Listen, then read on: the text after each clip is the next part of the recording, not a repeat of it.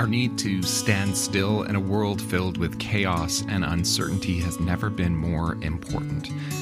You are invited to take this moment to wrap your heart and mind in narratives from the Hebrew Scriptures, connect to its deep guidance, and move toward practices for encountering the presence of God in your life. Thanks for listening today to the Spirituality for Ordinary People podcast. I'm your host, Matt Bruff. The following recording is part of a series called Be Still and Behold, 10 weeks exploring God's presence in the Hebrew Scriptures. It was recorded in Winnipeg, Canada, for Prairie Presbyterian Church, where I am the pastor. This is Part 7, God in the Temple, Part 2. We acknowledge that we are gathered on Treaty 1 land, first entrusted by Creator God to the Anishinaabeg, Cree, Oji-Cree, Dakota, and Dene peoples, the homeland of the Red River Métis.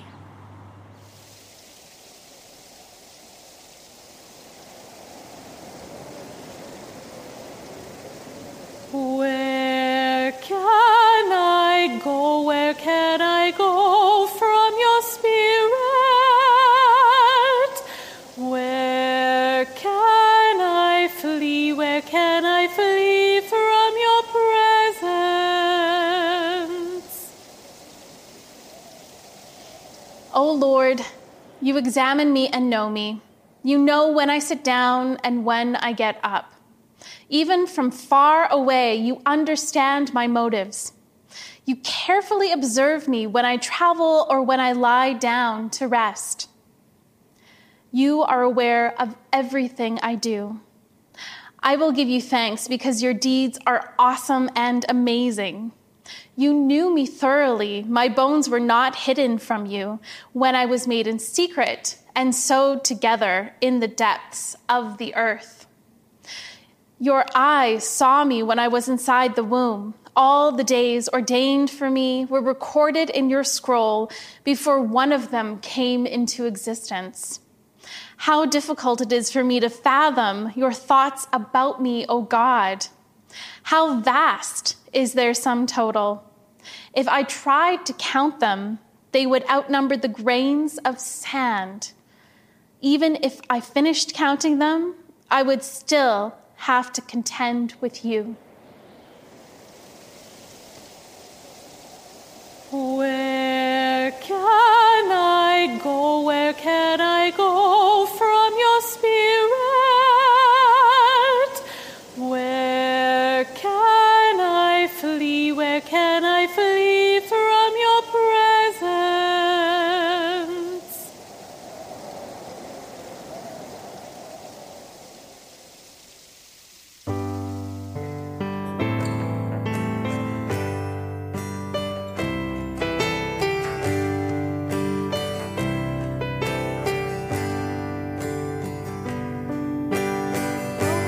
Lord, make me an instrument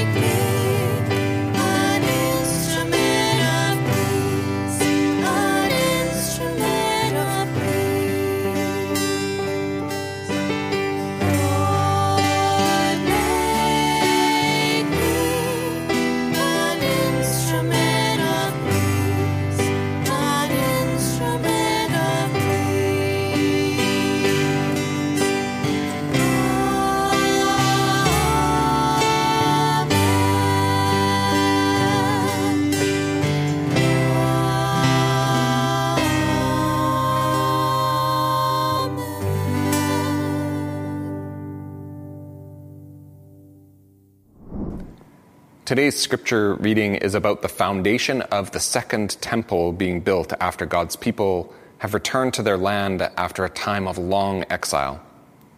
The new temple is bittersweet for some as they remember the way it was before the exile and what the old temple in all its splendor was like.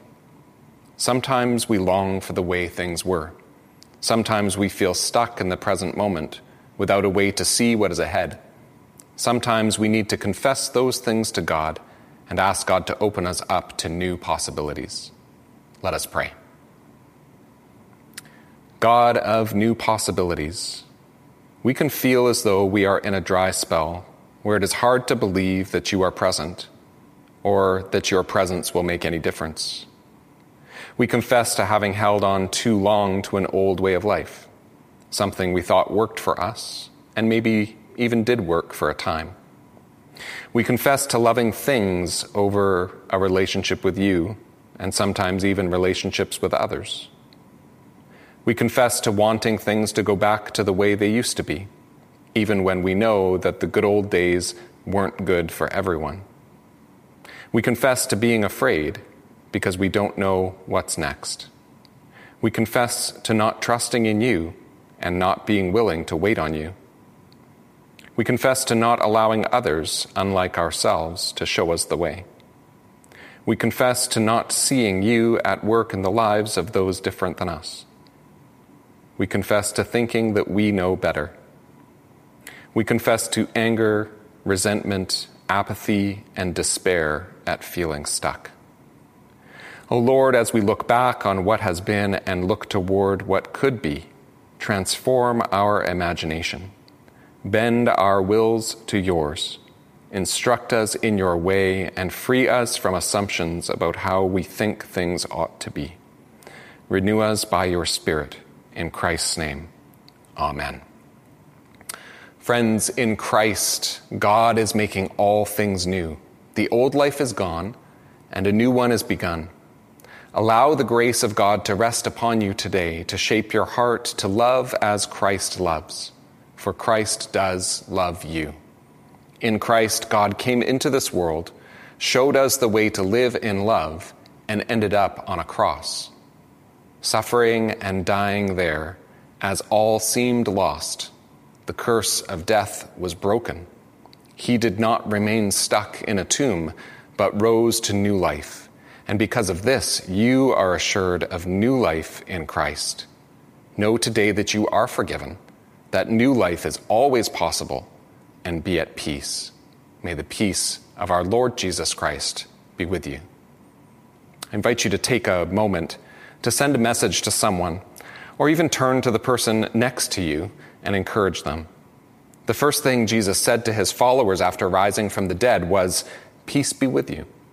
They didn't know what would be next, but Jesus' peace was with them. When we share the peace with each other, we are witnessing to new life, sometimes in the midst of deep uncertainty. Who might you share the peace with who is worried about their future? Ahab told Jezebel all that Elijah had done and how he had killed all the prophets with the sword. Then Jezebel sent a messenger to Elijah saying, "So may the gods do to me and more also, if I do not make your life like the life of one of them by this time tomorrow." Then he was afraid. He got up and fled for his life and came to Beersheba, which belongs to Judah. He left his servant there. But he himself went a day's journey into the wilderness and came and sat down under a solitary broom tree. He asked that he might die.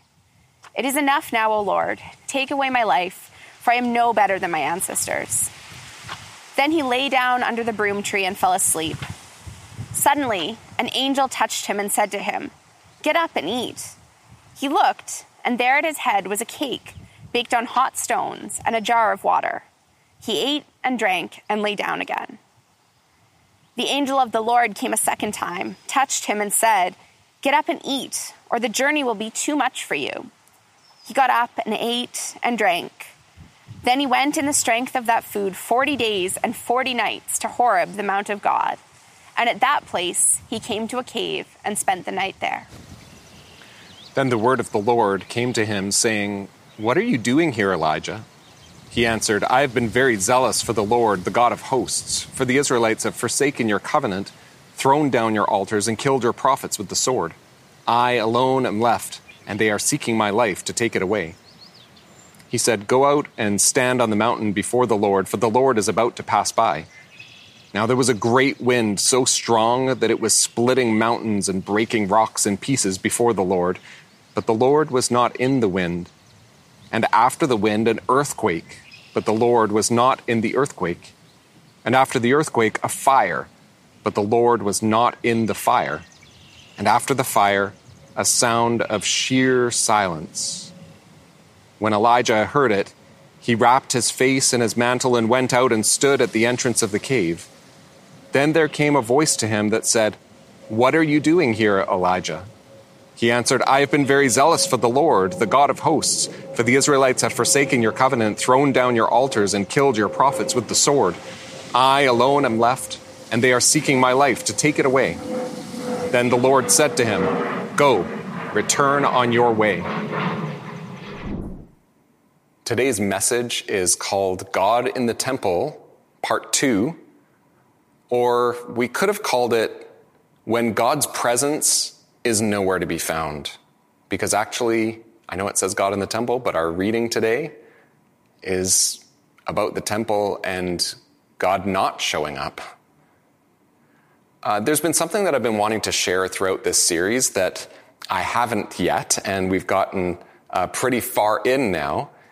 And that's a particular term that has been used in Jewish communities for centuries.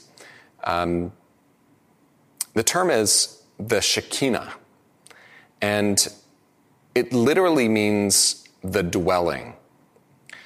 The Shekinah is basically the majestic presence or manifestation of God, which has descended to dwell. So all of these readings that we've heard throughout this series about the glory of God or the cloud showing up, you could use the word Shekinah to explain or to describe that presence. It's the presence of God, but it's a term that's actually never used in the Bible. The oldest usage of this was in early Aramaic translations, paraphrases, and midrash of the Hebrew scriptures. And the thought is it may have been used as a way of talking about God's presence without compromising God's transcendence, which we've talked about, right? This interplay between God being close, but also God being far off, God being other. And so the Shekinah is basically a noun to describe this idea that God seems to actually show up and be present with us. So there's God, big God, transcendent God, and then there is the Shekinah, the presence of God. This became a very common way of talking about God's presence in Judaism shortly after the destruction of the Second Temple in Jerusalem in the year 70. So after that, this became a common way of talking about God's presence.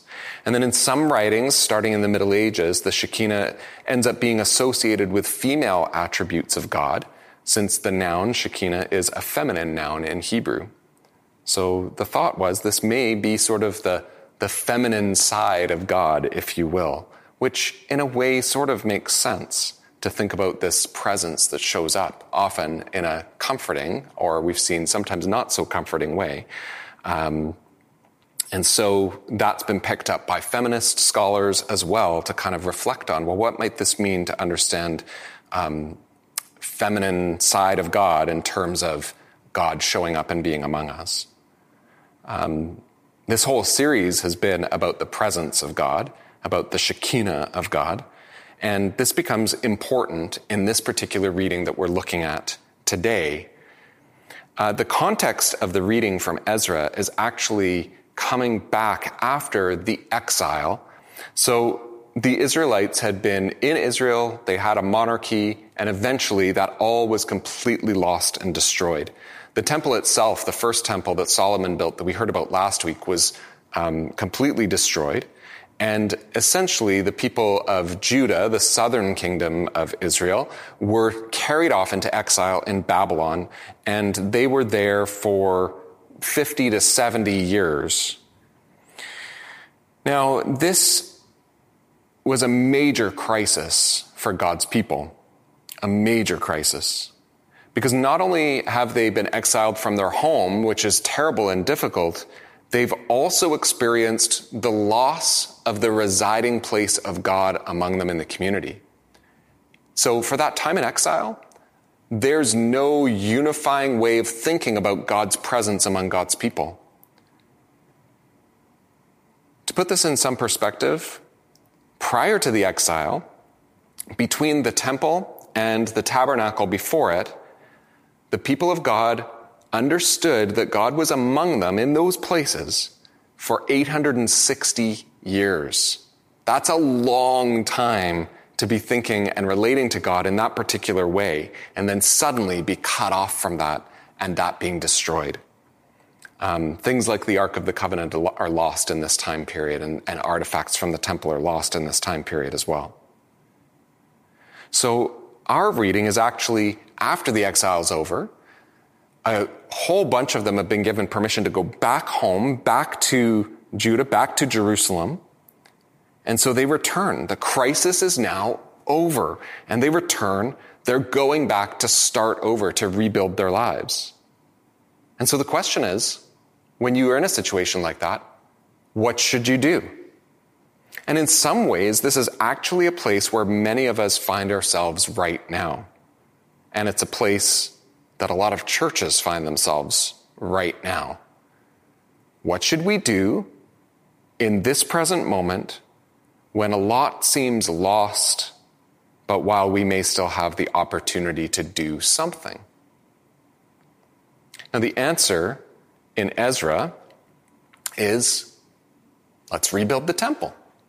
Here's what happened. Let's get the priestly system going again. Let's bring it back to that dependable structure that we had for 860 years and that we've not had for 50 years or so. Let's bring it back to that. And so that's what they do. They lay the foundations for the temple. And this reading we have is kind of a dedication of the foundations in a way. And we have the priests again, like we had last week, and we have the trumpeters again, like we had last week, and we have exactly the same words that are said, just slightly modified. For he is good, for his steadfast love endures forever toward Israel. They add in the toward Israel in this case. And so they say the same words, they're singing this, there's this big ceremony at the foundations of this new temple that we're rebuilding, and where's the smoke? Where's the fire? Where's the earthquake? None of that happens. Instead, we just read this. This is chapter 3, verse 12. But many of the priests and Levites and heads of families, old people who had seen the first house on its foundations, the first temple on its foundations, wept with a loud voice when they saw this house. The first thing is that the second temple is unimpressive by the standards of the first temple. I didn't go in and research, the dollar value associated with the second one. I don't know if that detail can be really discovered. But in essence, this second temple is nowhere close to Solomon's first temple. It's not as grand. And so maybe they're just sad because, this foundation, I can't see that this is going to work, and they're weeping. But maybe the sadness was because of the lack of the Shekinah, of the presence of God not being there. We find that there's later reflection on this that shows up in some of the Jewish writings. The Babylonian Talmud specifically talks about the second temple lacking certain things that the first temple did not, that the first temple had. And it names 5 things. 4 of those things are basically particular objects like the Ark of the Covenant, the sacred fire, and then a few other things. And I'm not going to get into describing what those are. We can kind of picture the Ark and the sacred fire. The Ark was where the tablets of the 10 Commandments were kept in the Ark, right? But the 5th one was not a particular object. The fifth one that the Talmud names as specifically being lacking from the second temple was the Shekinah, is what it says in the Talmud. It uses that word. The Shekinah, the glorious presence of God, was missing from the second temple.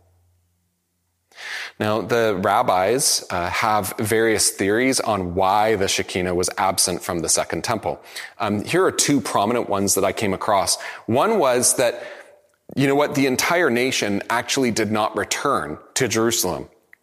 And so there's no unity in the nation. If you don't have unity, if you don't have the whole nation, you don't get the presence of God. That was an argument that was made. I thought that was interesting. Another one, which I found a little more convincing, was that when they rebuilt the second temple, or when they built the second temple, the kingdom of Judah was still under foreign rule. So they had permission to go back and rebuild, and sort of have a little bit of governance, but they weren't self-governing. They were actually still under a foreign rule. And so the idea was, well, God's presence doesn't show up until God is truly the ruler of God's people. I thought that was kind of interesting. And there's a bunch of other theories and conversations about why the Shekinah was absent from the second temple. But here is the challenge for us, and why I think this is important for us, particularly for the church in North America.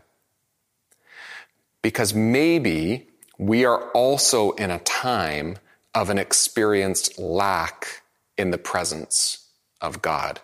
In fact, maybe this is exactly why the elders of my church said, let's do a series on the presence of God, because we really need to have more of the presence of God. Maybe it's because we have a lack of the presence of God that we sense we need that. But it's more than that, right? There is continued decline in the church. There is a sense of not knowing what to do about it either. And sometimes it's just that something feels off as a community, or even as a whole religion. Or sometimes as individuals, we have a sense of dryness in our faith, or a sense of loss of something that may have been there before. As the temple foundations are built in Ezra, there is this celebration that's orchestrated. But in the midst of it, the older people who are there are lamenting because it is not the same as it was before. The Shekinah doesn't show up. And that's both at the celebration of the foundations, but also if you go and read in Ezra 6, you get the opening day of the temple itself. And in Ezra 6, the opening day is described almost matter-of-factly, especially when you compare it to the opening day of Solomon's temple. And once again, there's no cloud, there's no cataclysmic event. The Shekinah doesn't show up. The first thing that happens is lament. The people that remember the way it once was are weeping, they're lamenting. It's not just a question of, it's not as good as it was before. There's this deep sorrow for what was lost. The second thing is a kind of questioning that the rabbis pick up, kind of looking back on this time. And it's interesting to note that these arguments that we have about the rabbis arguing about the Shekinah in the second temple all take place after that second temple was destroyed in 70 CE. There is this deep questioning of why. Why hasn't the Shekinah showed up? Why didn't it work to rebuild a version of what we had before? And I think we ask the same questions. The first thing is lament, a sense of loss, and then a questioning of why? Why didn't it work? And then I suppose we move eventually to, then what now? And actually I have no answer for that, other than to keep trusting in God anyway. Hopefully see the new thing that God will do, and then have the courage to join in. So, perhaps we will see. Amen. I'll encourage you once again to take some time this week and even in this moment now to practice centering prayer.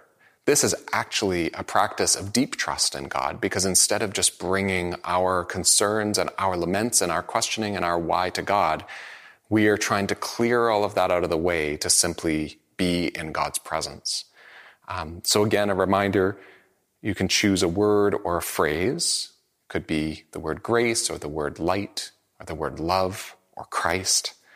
And for about 2 minutes, and you can try longer on your own, we'll do 2 minutes here, you just repeat that word or phrase to you. And as your mind wanders, bring your thought back to your word or your phrase. And the goal is to really just be in the presence of God for these couple of minutes.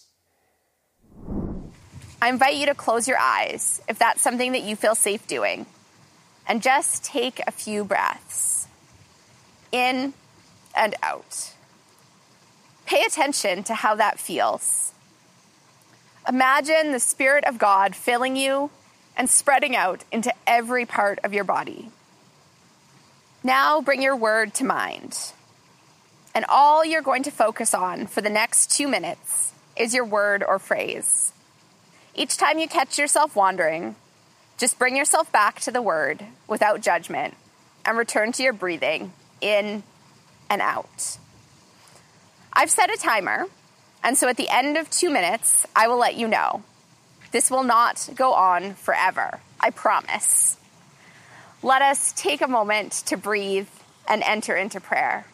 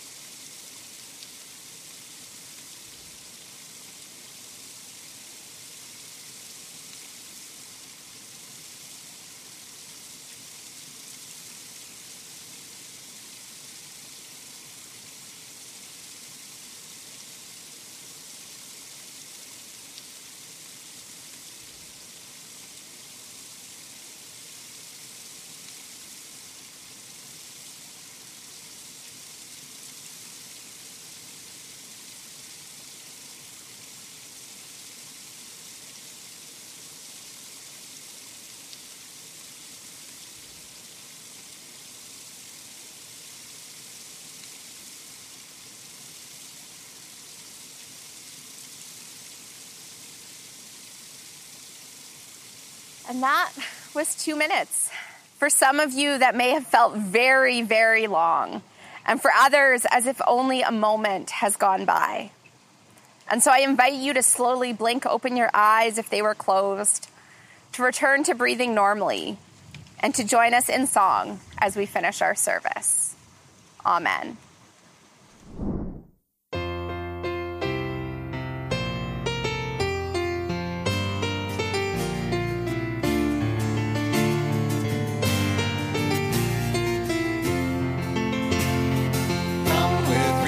Sing, the Father is calling those who would worship in spirit and truth.